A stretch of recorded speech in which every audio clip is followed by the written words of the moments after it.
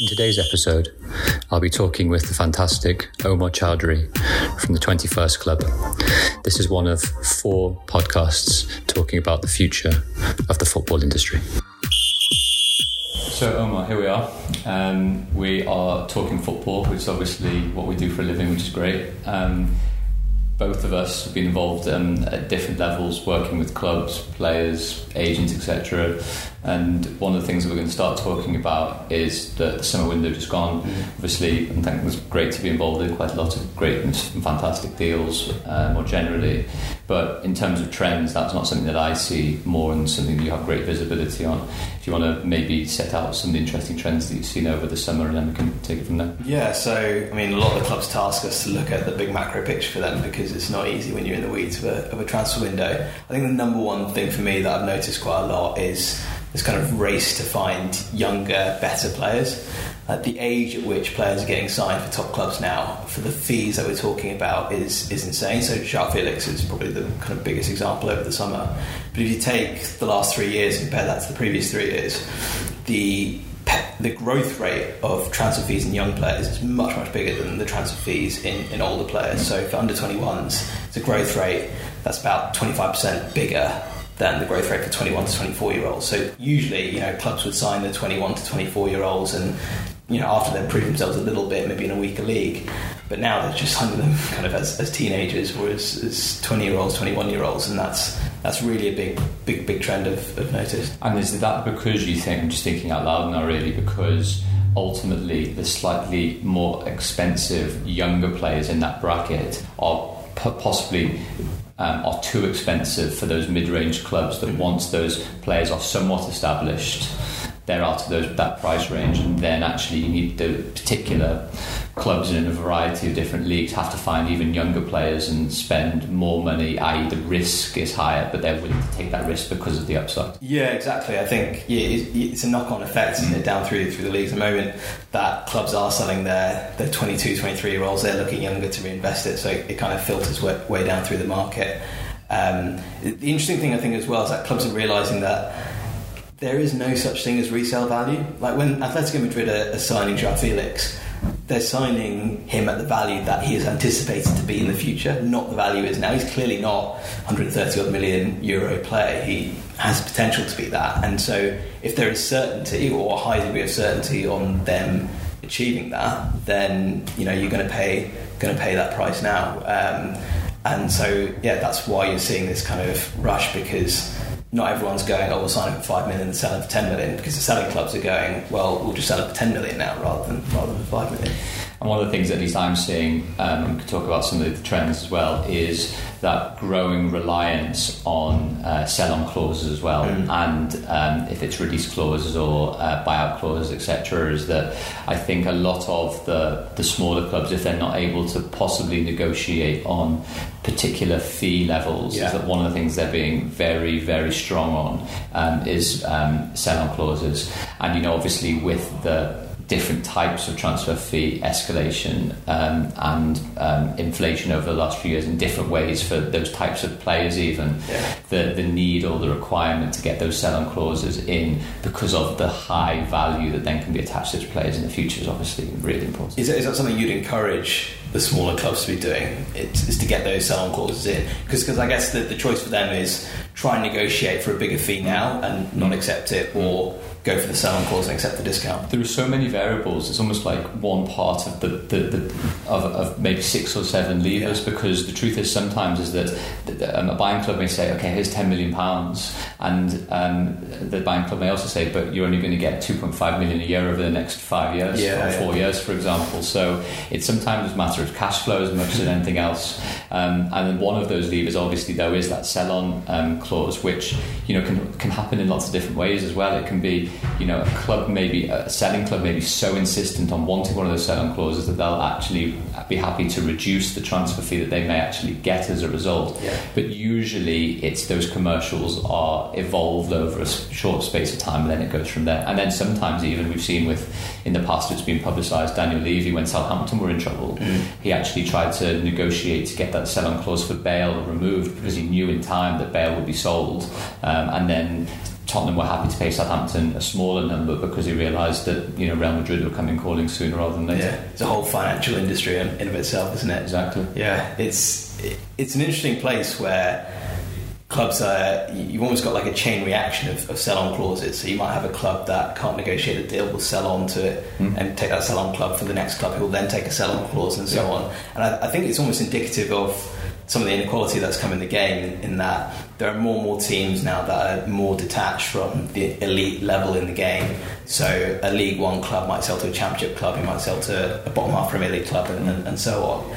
And so does that increase complexity? Like, how do clubs even keep track of all those kind of clauses that are going on? Well, it's all to do with the contractual nexus between the different clubs in the transfer agreement. But yeah, there can be sell-ons of sell-ons potentially as well. And the other interesting element, which has just really raised its head again in the summer, is the idea of players re-owning their economic rights. And we've talked about that in a bit of detail. But effectively now one of the other levers is for players to be able to put into their employment contract effectively that any future transfer fee that the current incumbent actually realises, a certain percentage has to be paid to the player. Yeah. Now that can also be very useful for the club as well, to be fair, which is the club may say, well, we'll give you that clause, but you're going to have to accept 15% less of your wage demands than you would have otherwise done. So again, it's just another one of those types of levers which can come in really useful for those negotiations. Has that only ever not happened before because the transfer fees haven't been kind of significant enough for that to be attractive to players, or is that something that should have been happening 5 years ago? It's actually clarification that FIFA made only this summer to their own regulations, which have then meant that particular agencies and agents have not cottoned on but have read the regulations, spoke to lawyers like me in a bit of detail and said,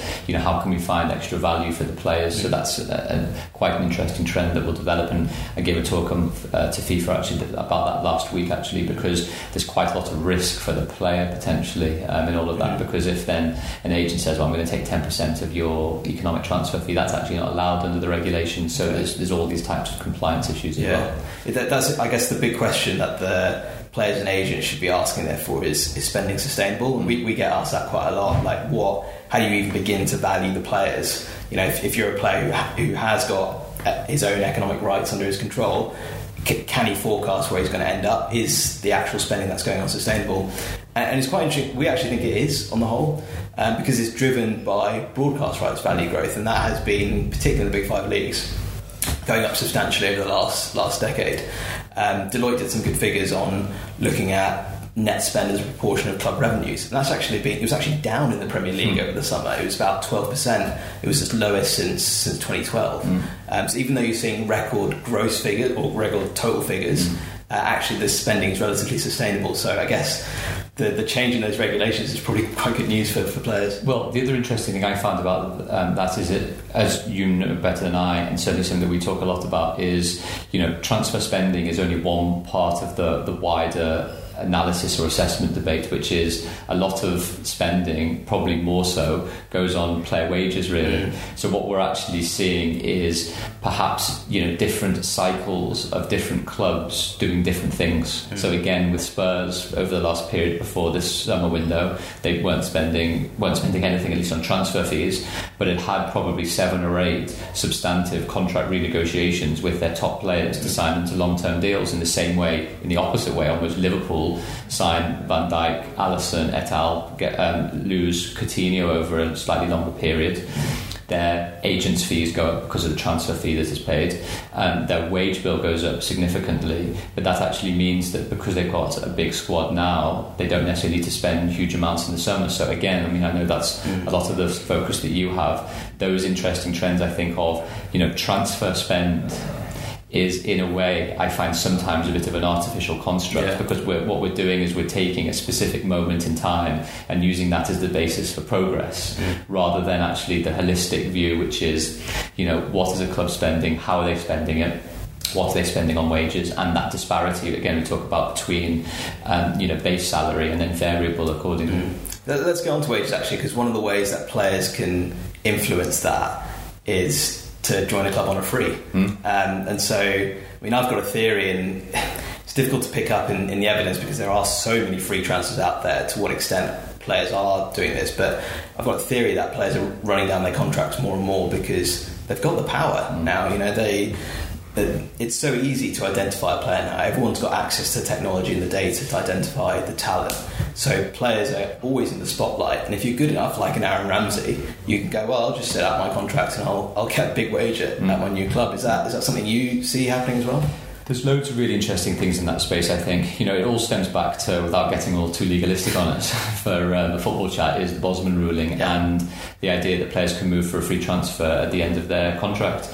So after that, then effectively it becomes what do players want to do in terms of, I guess, stability, in terms of risk and reward, and everything that stems from there. There's been loads of examples of players moving on frees, but actually it's more than that as well, which is, players running down their contracts to the last 18 and 12 months puts them in a strong position because they are still valuable assets for clubs to be able to trade. So there's been numerous examples where players will receive quite big bumper increases in wages because the club knows that if they lose them for a free, there's a problem, and they retain their value for future sell-on. The interesting element within all of that, again, something that we talk about as well, is where those wages, as a proportion of the rest of the squad, sit within different categories of squad or player numbers. So, Emre Can moving from Liverpool to Juve, for example, now can't get into the Juve Champions League squad. He's on a huge amount of money, presumably. If it's not his weekly wage, it is his loyalty bonuses and signing on fees and other types of bonuses included. So the one thing I'm always very interested in is the dynamic of how a Bosman coming into a new club actually then impacts on the rest of the squad, but as importantly, whether clubs strategically, like Juve again, are taking on high wage earners because they can do, because of the lack of transfer fee. And it looks like there are some clubs that are doing that more proactively than others, and others that then are taking advantage of that type of player behaviour. But again, very briefly, without monopolising the conversation, is for the player, the significant risk is, if you're deciding not to sign a renewed contract, you've got to mitigate against the risk. A major Achilles ACL injury or whatever could put you out maybe for 6 months to 9 months to a year. Do you need to be taking out injury insurance at that time when your contract is running down to protect you against the possibility of not getting a new contract, for example? And are you in form? Are you playing well? Might you even be out of the team because your club knows you're running down the contract and doesn't want to play you accordingly? So it's those types of things. Well, one of the clubs we work with on the effect that wages have on the rest of the squad, they call it the slipstream, which I think is a really nice phrase for it, is that the moment one player moves ahead, then there is a slipstream effect of other players who want to increase their salary. And the big challenge I think that clubs have is exit markets. Again, we're talking about the inequality that exists in the game. If the wages are really high at the top level of the game, it's very hard to then get a move out of the club because you've only got a really small section of buyers. And I think clubs are beginning to get smarter at managing the wage bill in the first place, but also beginning to understand exit markets on players, because if you have got a guy who's on 250 grand a week at a top club but he's not playing, you've got to find a way out for him, and there aren't that many, and that's why you're getting a few more of these loan to buy options. We see Coutinho, for example, we're seeing Lo Celso, players like that who clubs potentially want to get rid of or are looking to sell on, and then they get those options in their contracts. And I think the interesting bit that I find there as well is that I'm lucky enough to work on a lot of transfers in a variety of different negotiation and bargaining positions, and sometimes when a club wants to sell the player but the player isn't keen on going, for example, the player may have 2 or 3 loyalty bonuses left in his contract that could be worth several million euros, and the same with signing on fees, and the same with agents' commission, for example. And so an agent and the player are rightly saying to the club, who may have given them a bump of salary because maybe they come on a free transfer or because they were running down their contract and could afford that negotiation position, is, well, I'm not going to go anywhere. I don't want to. I'm happy here. Maybe my children and my wife are settled and everything else might be, but also I'm entitled to this money that you're going to pay me over the next 3 or 4 years. So unless you're going to come to a commercial solution for me to pay out 30 or 40 or 50 or even more % of the remaining deal, why should I be going anywhere? Yeah. the club has that sporting sanctionability effectively, which is, well, you're not going to play, you're not going to get your performance bonuses, your value's going to deteriorate massively, you're not going to play international football, etc. So again, it's that multifaceted approach to team and club dynamics. And that's where I guess performance bonuses are particularly relevant, right? Because a club needs to be able to scale its pay on a player up and down based on how much he's actually contributing to the team. Yeah. I mean, we both probably see that quite a lot in your work, especially club side as well. But you know, there's no doubt that at least the trend that I see in the UK is away from individual bonus related payments. So, you know, are there some clubs still paying for goals and assists? Yes, but I think that generally is in the decline.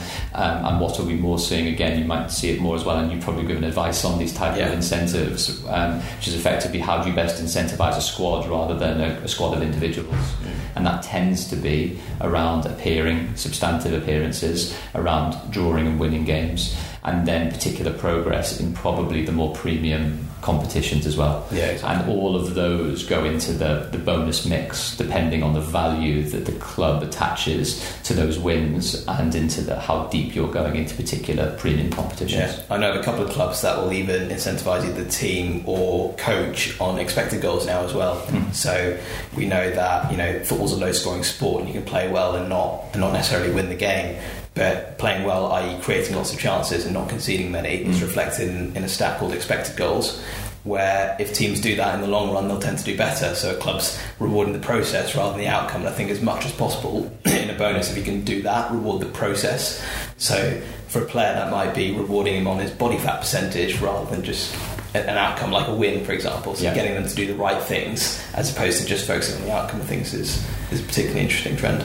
And again, it's almost your league table on that, which is can be sometimes quite different depending on particular outcomes on expected goals or expected goals conceded, and that effectively allows, if it's owners, chairman, investors, or otherwise, to try and maybe work out the underlying performance of overachievement or underachievement based on the squad, based on lots of different variables that I've seen you doing some fantastic reports on, which maybe give a slightly more objective, less a subjective view of where a team is at a particular moment in time because of results, good or bad. Yeah.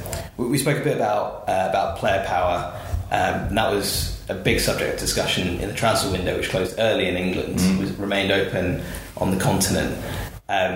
Where do you think clubs sit on that now, that decision to close the window early and still have players potentially moving? Well, I'm probably banking on the window possibly closing a bit later this next year. I mean, for own holiday planning purposes now is the truth, although I do have a few that I'm going to have to try and get around with Holly deciding on what we do. But look, to me, when the initial decision was taken a few years ago now, it felt a bit odd, not necessarily from a principled Premier League perspective, which I can see, which is effectively, you know, we need to ensure integrity of competition to a degree. I'm fine with that, and if that stays, if the rules change, Manchester City reports to come out with a tweak of those proposals to a degree. Ultimately, I think, you know, Premier League clubs don't want to necessarily be reactive to particular things that are happening, and you know there is something of fettering their own ability to be able to do transactions later in the window. Maybe because a transaction has happened on the continent as well and vice versa. So it feels like there is more of a groundswell towards that change occurring, and to me it would sound sensible within, you know, the parameters of a few possible tweaks to the system which alleviate some of the integrity issues but actually allow the clubs to keep purchasing towards the end of the window. And you know, whenever there's an artificial deadline, whatever you call the deadline, an artificial deadline, there always going to be a build up in those last couple of days.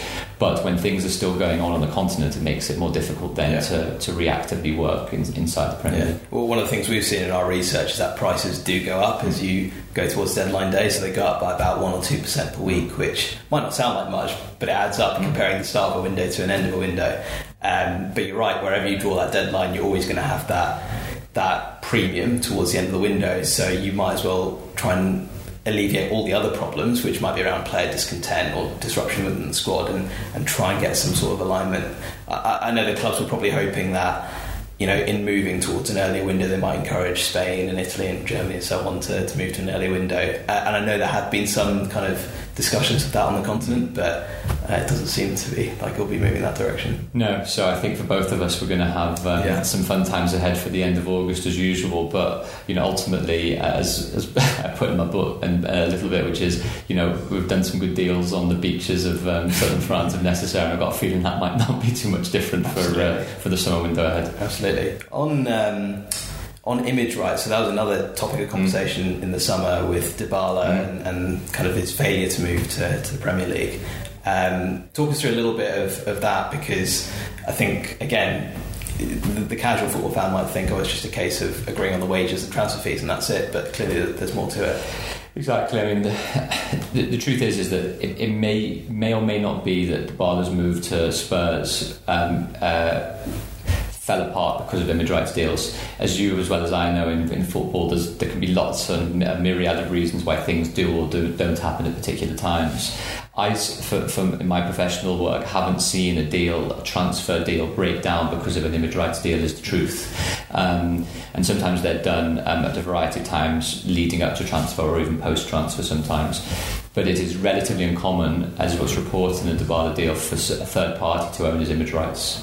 And if that was part of the deal, that certainly makes it more complicated. But the general approach is usually when a club is entering into an image rights deal with a player or a prospective player, they'll want some proactive rights, which is appearances, use of image, particular club endorsement possibilities, appearances with particular partners as well, potentially, and use of social media in a variety of different ways as well.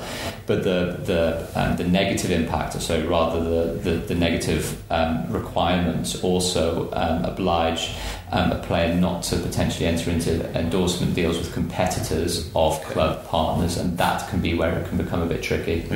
And that is where effectively the club find the value, so you don't have a diluted brand between conflict of a club brand to a conflict of a player brand, excluding boot deals, which are usually the ones that fall outside of the image rights restrictions. So do things get complicated in those types of negotiations? Clearly. Absolutely. Yeah. Can there sometimes be already established existing deals which players have moving into clubs which may cause a conflict? Absolutely too. They can usually get resolved, as the truth, which makes the Dybala deal a bit more of an outlier generally. So maybe it will come out one day what actually happened or otherwise, but it does seem a bit of an outlier at present. Yeah, you're right that there are all kinds of hurdles that exist on a deal, and just coming up with a valuation in the first place can be really, really tricky for clubs. That's some of the work that we do with teams, is just trying to identify how valuable is this player, both in terms of his market value but also intrinsically what he is to his team.